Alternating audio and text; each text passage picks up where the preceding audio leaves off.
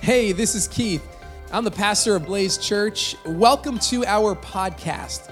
I know today's message is going to inspire you, encourage you, and lead you to know God more. If you want to connect with us, visit us online at blazechurch.org. Enjoy today's message. We are continuing our series today called Happiness, and I want to talk about guilty pleasures. About guilty pleasures. How many of you are familiar with that term, guilty pleasure? Right, a guilty pleasure, most often it's referred to in something that like you enjoy doing, you have fun doing it, but you may not tell people you enjoy it because you're a little bit embarrassed. Like some of you husbands are like, yeah, my wife makes me watch these Hallmark Christmas movies. But inside you're like, I'm so excited to watch a Hallmark Christmas movie. You don't tell your buddies have trucks and you go fishing about it, but that's a guilty pleasure. Like you enjoy it. And there are these things that we enjoy in life. Now, the other thing that I think this term should well up in us is maybe I enjoy this thing, but I'm not sure if I should be. Like guilty pleasure. Like there's some guilt connected to the fact that, hey, I'm having fun here. I'm having joy here. I'm experiencing this pleasure, but the question follows up, well, should I? Why do I feel bad about it? So as we're talking about happiness, because inevitably there are things that make us happy in this world, I want us to ask this question today, and it's very specific to those of you who have surrendered your life to Jesus, but it applies to all. Here's the question: can Christians enjoy things? Can Christians enjoy things? And we say that because maybe for you today, you may be a Christian, which means that you've given your life to Jesus. He is Lord of your life. And there's question marks now. That's kind of like, can I still enjoy that? And maybe there are some of you who you're not a believer today, and you're kind of thinking about it, but you've met a Christian, and you knew them before they were a Christian, and you kind of said like, you were a lot happier before Jesus. You had more fun then. You seemed to enjoy life then. And now, like, I don't know that I want all that misery and like, you just don't laugh. You don't smile. Is your face okay? You don't smile now that you're a Christian. So there's this question that should come up, like, can Christians enjoy things? And so as we explore happiness, because things make us happy, we have to ask this question if you are a believer today, or if you're considering being a follower of Christ, which we highly encourage you to do so, because there's nothing like knowing Jesus, amen? There's nothing like living for him. And there is joy and pleasure to be found when it comes to a relationship with Jesus. So, where have we been so far? Well, first we discovered that when Jesus says happy, does anyone remember a couple weeks ago the Greek word? Anyone? Makarios, right? Makarios. And when Jesus says Makarios, what he's saying there is not so much happiness based on what you have, but who you are. And that's good news. That you get to experience a happiness that is connected to a relationship with Jesus Christ. Like, that's where he starts. He says, blessed are, happy people are, and really he's saying they're connected to me. And so last week we took that and we opened it more and said, well, what about my circumstances? What about what I face in life? What about the things that I'm going through? They're not bringing me much happiness. And Paul says, guess what? For the believer, in all circumstances, I can still have contentment. I can still have happiness. Why? Because my contentment is not connected to circumstance, it's connected to Christ. And that's a message you and I won't find in this world. We're told, oh, you want to be happy, change your circumstance. Jesus says, I will bring your contentment. You may still have all the same challenges, but you have a happiness that goes beyond it. So now let's talk about stuff. Let's talk about the pleasures of this world. Is it possible for believers to have pleasure without the guilt? Is that allowed? We're going to talk about it. It's a heavy concept. So for the next 5 hours, we are going to... That's nervous laughter. Like, bro, your Giants are out, but I kind of want to watch the 3:00 game, dude. For the next 20 minutes or so. And I say that because, look, I can't answer it. We're not going to answer every question, and I'm certainly not the answer man and any of that, but we're going to explore this so that this week you go home with Scripture and the Holy Spirit, and you start asking these questions. This is just kind of like a starter for what God's able to do. So let's go back to the beginning. When God created, when he made everything, does anyone know the 3 words that he said when he was creating? What did he say when he finished each day? It is good. It is good.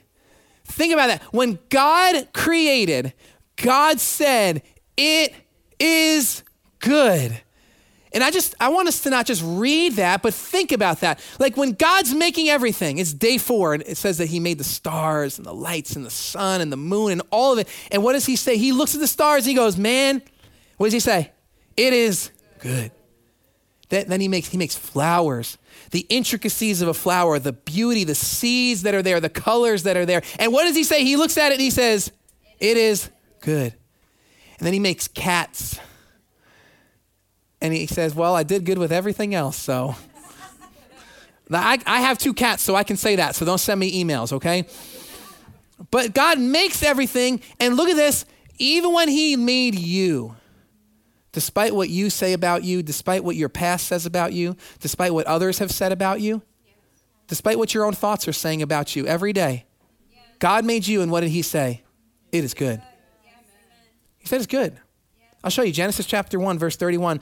God saw all that he had made. That includes you, includes the cats, includes the flowers, the stars, all of it. And he says, it was very good. And there was evening and there was morning the 6th day. I think some of us just need to hear that truth this morning because you are so negative in your own thoughts about who you are. Yeah. Because all day long, culture tries to sell you a lie that you need to be better, that you need to change, that you need to fit this context. No, God says, I made you the way I made you to be a man, made you to be a woman. I made you. It is good. Yeah. It's freedom. It is good. Yeah. N.T. Wright, theologian, author, says creation was from the beginning an act of love. God saw all that he had made, and it was very good. But we have to ask, well, what happened? And what happened is that sin entered the scene. Paul writes in Romans that through Adam, one man, sin spread to everyone, and so death spread. So now what God made and he said it is good, sin enters and now there's a distortion. There's a perversion. That word pervert simply means to twist, to change the intended order. So now the things that God said it is good because of sin, what was the first thing that Adam and Eve experienced when they sinned? Guilt, shame. The pleasure that they had in perfection, suddenly, we're naked. Like there's this guilt that you didn't even care about your nakedness before. Oh, because it was a pleasure that God gave that wasn't tainted by sin. But now sin distorts. So God, he looks and he says it's good. But here's what we need to hear. Just because there is this sin, it doesn't mean that there's still not beauty, pleasure, joy, and fun to be found in the world. There's this extreme form of self-denial, and I say extreme. Hugh Welchel writes about it. He says this, yet some Christians believe that because of the fall, because there is sin, this physical world is no longer good. They believe the enjoyment of material things has no place in the life of a believer. So a complete rejection of all things pleasure, fun, and good. Like, nope, I'm a Christian now, can't enjoy that. Throughout the history of the church, Christians have been tempted to devalue the richness of creation as if it's more spiritual. Have you met someone that's like, I'm just trying to be spiritual? Like, me, you're trying to be a killjoy right now. Like, you don't smile, you don't have fun, you don't have joy. As if it's more spiritual to live a life devoid of beauty and music and literature and painting and all the other things that man has produced out of God's good bounty. Now, I don't know how many this direct application will be for, but I believe there's some. You just need to hear this. What God said is good is still good. Like what God said is good is still good. There is still beauty and goodness and joy to be found in the world that he created. Like there's pleasures for us, but here's the grace of our God. God gives us limits. Everyone say limits. He gives us limits. He gives us boundaries. He gives us like these guidelines and parameters so that we might experience the joy of the pleasure without the guilt of the pleasure. Did you follow that? He gives us the boundary so that you and I might experience the joy that he's made without the guilt that comes connected to it because of sin. But we need a guide. We need something. Otherwise, I mean, what are we going to do? Like, well, God made it. Feels good. Let's go. That's not God's best. So our original question, can Christians enjoy things? Well, I'm going to offer you, and I invite you to write these down, or if you have the best memory in the world, don't write them down, just remember them. 3 questions that believers get to ask because of a relationship with Jesus when it comes to enjoying pleasure in this world. And here's the first question. Are you ready? Say, I'm ready. I didn't believe that. Say, I'm ready. There you go. There you go. Joe's ready. Is it sin? The first question that you and I need to ask if we have surrendered our lives to Jesus as we're experiencing pleasure, we've got to ask, is it sin? Now, that's offensive. That's not popular. Why? Because we live in a world that doesn't say start with that question. We live in a world that says start with, does it feel good? Am I having fun? We can't even ask a morality question anymore. Is it right? Because morality is so subjective now. Like what's right for you may not be right for me, and you can't tell me about your rightness, your truth. So the word sin makes us appeal to an objective source of truth. Maybe, let me explain that. You and I need objective morality, which means we need a morality outside of our horizontal world. We need something that stands apart. Otherwise, it's just subjective. What might be right even for your culture may not be right for another culture. And we can't just start applying, well, that culture does this, but I do that. Well, that's subjective. So when we say, is it sin? We're appealing to one who creates, who is above us, to say, what does the Creator say about this character, about this attitude, about this behavior, about this lifestyle? Is it sin? Directs our attention right up to the God who loves us. Father, you saved me, you've made me new, and I'm finding pleasure here. I want to ask you, is it sin? And you know what? We just sang about his faithfulness. If you'll ask, you'll receive. But I find sometimes, bro, I don't want to ask because I know what's coming. I'm not asking that question. Like, you already know. You know why you already know, follower of Christ? Because the Holy Spirit. And that's a gift. That's so good that you don't have to try to figure it out. But he gives us more. So let me show you his word. Paul writes this to the church of Ephesus. He says, for you were once darkness. Say, I was once darkness. I want you to declare that this morning because that is the truth of who you were. I was once darkness, but now you are light in the Lord. Live as children of the light. Live as children. Here's who I was before the grace of God, before the saving work of Jesus. I was darkness, but now I'm a child of light. Paul says, yep, live that way. Have nothing to do, and I love this phrase, with the fruitless deeds of darkness, but rather expose them. What beautiful imagery Paul is moved by the Spirit to write with. Look at that. Imagine fruitless deeds of darkness. That what is done in the dark, what is sinful, it doesn't produce fruit. It is fruitless. You know this is true because once you lived that way and you thought this experience, this thing, if I could just do this, all my friends are saying, once I do this, I'll have joy and happiness. And you do it Saturday night and you wake up with fruitlessness the next morning. And it overpromises and underdelivers. And that's your experience because it's God's truth. Fruitless deeds of darkness. Instead, what do believers get to do? Expose it. Now, let me just say, because it's just so tempting. Okay, cool. I know some people that I need to expose. Oh, I'm sending them this message. When does it go on the YouTube? I'm going to be sending these texts. No. Before the Bible is a window, it's a mirror. Before you look through it to see someone else's darkness, Jesus says in Matthew 7, you've got a log in your eye. Expose it here, Holy Spirit. Did you even hear what you sang on the last part of that song? I'm calling on the Holy Spirit. Yes. Be careful. Because if you call, he's coming. Yeah. And you want those rivers to flow. Some of us got polluted rivers. Yeah. And he's saying, I want to expose it. You have nothing to do with that anymore. You're free.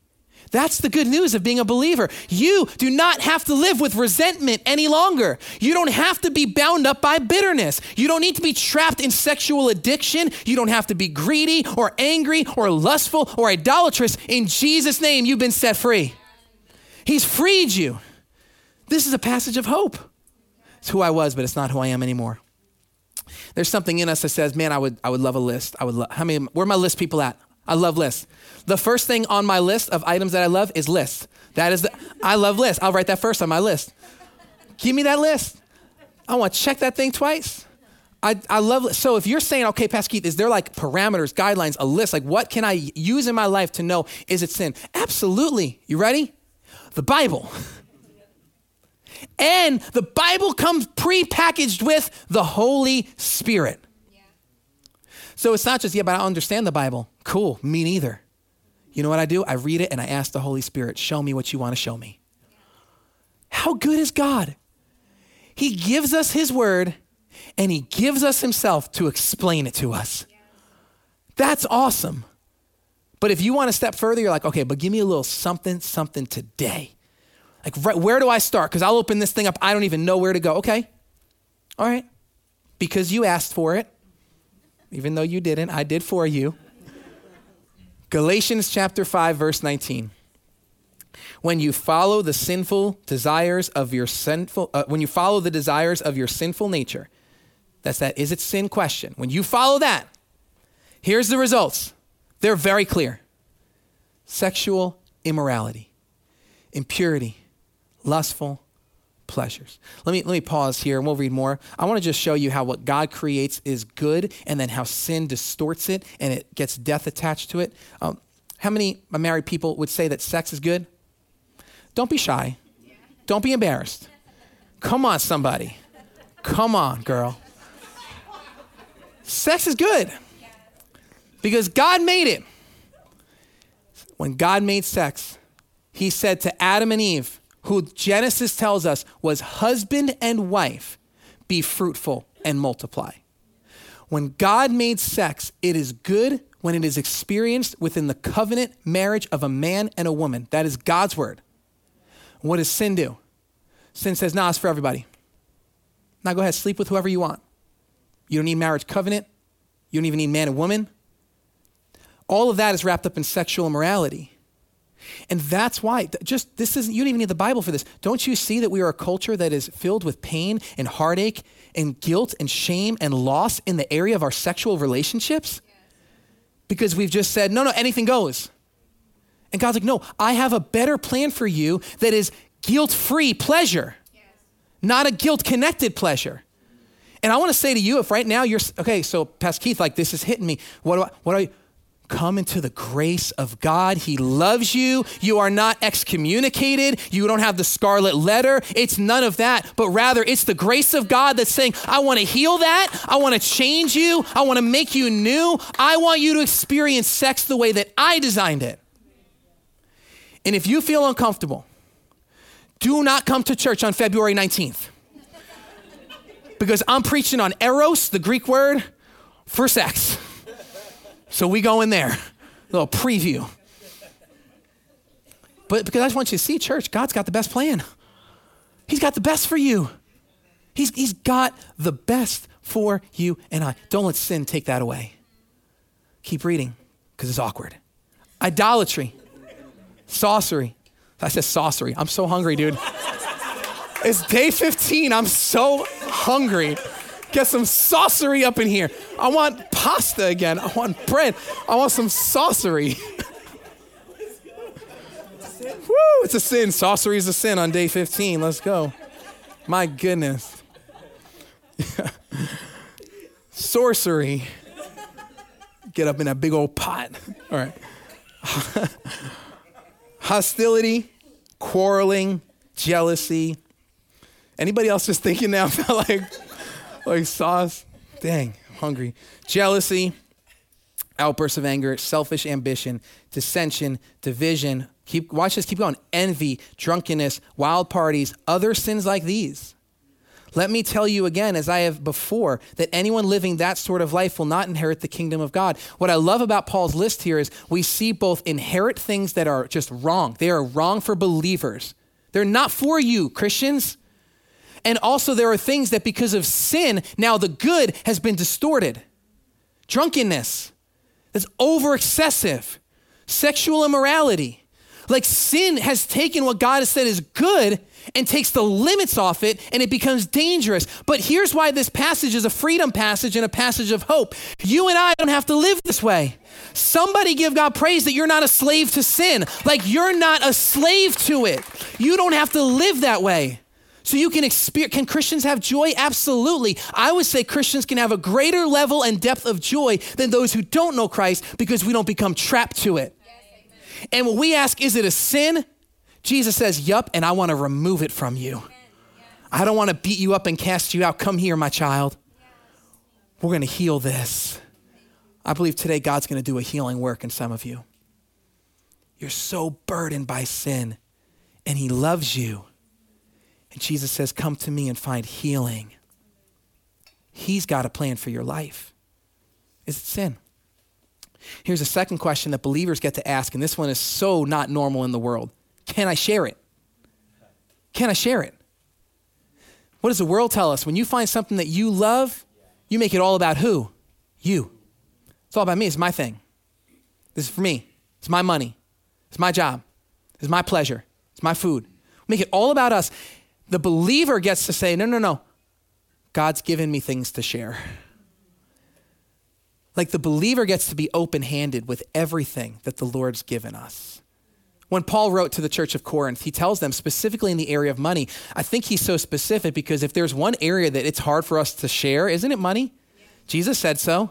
He said you can't serve two masters, either God or money. That master has the ability, money has the ability to be your master. Is how strong it is. And I can't share this, and I can't help others, and I can't give financially. Well, here's what Paul writes. He says in 2 Corinthians chapter 9, remember this. So we got to remember this. A farmer who plants only a few seeds will get a small crop, but the one who plants generously will get a generous crop. You must each decide in your heart how much to give, and don't give reluctantly or in response to pressure, for God loves a person who gives cheerfully. Don't miss verse 8. And God will generously provide all you need. Then you will always have everything you need and plenty left over to share with others. For the believer, there is provision from God so that we can share. Amen. The world says, my money, my stuff, store it up. It's all for me. And whether it's out of, we call it wisdom, I'm just being wise, I'm just being safe, I'm just trying to build security, trying to build my net worth for me. That sounds nice, but if you're a believer, you're called to share. Not to the extent that you are impoverished. You could read on for that, but don't try to fabricate your greed. God gives us things to share. And it's not just money, it's all things. Like the pleasure that you enjoy, share it. Here's what we see the church did in Acts chapter 2. It says, all the believers met together in one place. Read that with me. And what? Shared everything. They shared everything they had. And just in case you're wondering, does that include money? Because again, that's the hard one. Verse 45, they sold their property and possessions and shared the money with those in need. How cool is it that a distinction that was made in the first church, in the first century, that the people looked on and said, oh, I know you're a believer. How do you know that? Because you share things. Like it marked them. Yeah. So like you want to be marked as a believer by something holy, something spiritual. You carry your big Bible to church, to work, and you got the Jesus fish on your car, and you got the Christian swag and the coffee mug and all that. And God's like, why don't you just try sharing? No, I want to look holy. Oh, you want to be a Pharisee? I get it. Because they looked holy. but they didn't share. And Jesus called them out on it. He said, keep tithing. This is what he said. If you're one like, Jesus told the religious, keep tithing. Also, don't forget about mercy and justice and doing good. Yes. So it's a both end. So I would suggest to you today, if you have pleasures you're enjoying, try sharing them with others. Try sharing. And yes, money, but also some of you, you're so good at photography. You're so good in the arts. What if you invited someone else to be a part of that with you? You love nature. You love taking walks. What if you invited someone? There's something in us that says, no, but if I share it, it may not be as good. It may not matter as much. Yeah, but that's not the mark of a believer. Bring someone else in. And on day 22, if you make sauce, bring me in. C.S. Lewis says that friendship is formed when you meet someone and you ask this 2-word question. You too? Like you as well? Oh, I didn't know that. Wow. Now we get to experience this together. But so much of this world tells us don't share. And let me give you some reasons why the world says don't share. It could be because of pride, because it's your thing. That sounds pride. It's selfishness. It could be because of insecurity. Yeah, but if I share this thing that I enjoy with someone else, a friend, and then they get better at it than me, then the friends are going to go to them instead they used to come to me. In a world that is so focused on influencers and followers and popularity, and even in your own friend circles, could it be that you're not sharing because you're worried about your identity? Well, as a believer, you don't have to worry. You're a child of God. So share. Share. Here's the last question, which may be hardest. And these are all building. So as you see this question, remember, we're establishing it's not sin. It's something I can share. But here's the last part. Will I surrender it? Will I surrender this thing? So again, if it's sin, that's the first question. We are called to surrender our sin to the Savior. He forgives us. He removes the sin. But now we're kind of working through. We said, okay, Pastor Keith, I enjoy this thing. It's not sin. And I'm sharing it with others. So let's ask a deeper question. If God calls you to give it up, maybe not forever, but for a season, would you? Could you? The people of Corinth were struggling with this question. And so Paul writes to them, again, not about sin. Here's his words. You say, and he quotes them back to them, I'm allowed to do anything. And then he tells them this, but not everything is good for you. Like you're saying, I can do this. Sure, you can do that. But it's not good for you to keep doing that, maybe. Or even though I'm allowed to do anything, here's the part of surrender. I must not become a slave to anything. So not just sin, but I must not become a slave to anything. So here's the beauty. Today is day 15 of 21 days of prayer and fasting. And for 2 weeks now, church, I'm just so happy to hear from so many of you saying, Pastor Keith, this is what I've been fasting during this time. I've been giving this up. I've been surrendering it. And I've been hearing from so many of you, it's not sin that you're surrendering.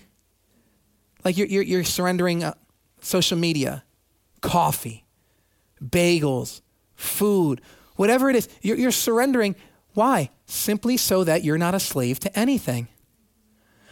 Because the Holy Spirit's doing some work in some of you to say, could you go without that? Could you declare to your own body that you are led by the Spirit and not led by the flesh? I mean, this is a building question for us. And it's also an ownership question. Because let me remind you, when you ask, can I surrender it? First, you're reminding yourself that it's not mine anyway. He made it all. Any pleasure that you're experiencing, remember, it is good, it's still good. He gave that to you. He gave you the job. He gave you the relationships. He gave you the food. He gave you the friends. He gave you everything. So the first thing this says is, wait a second, I'm not an owner, I'm a manager. I just manage the Lord's resources faithfully. The second way this question shows ownership is it shows us, does that thing own me?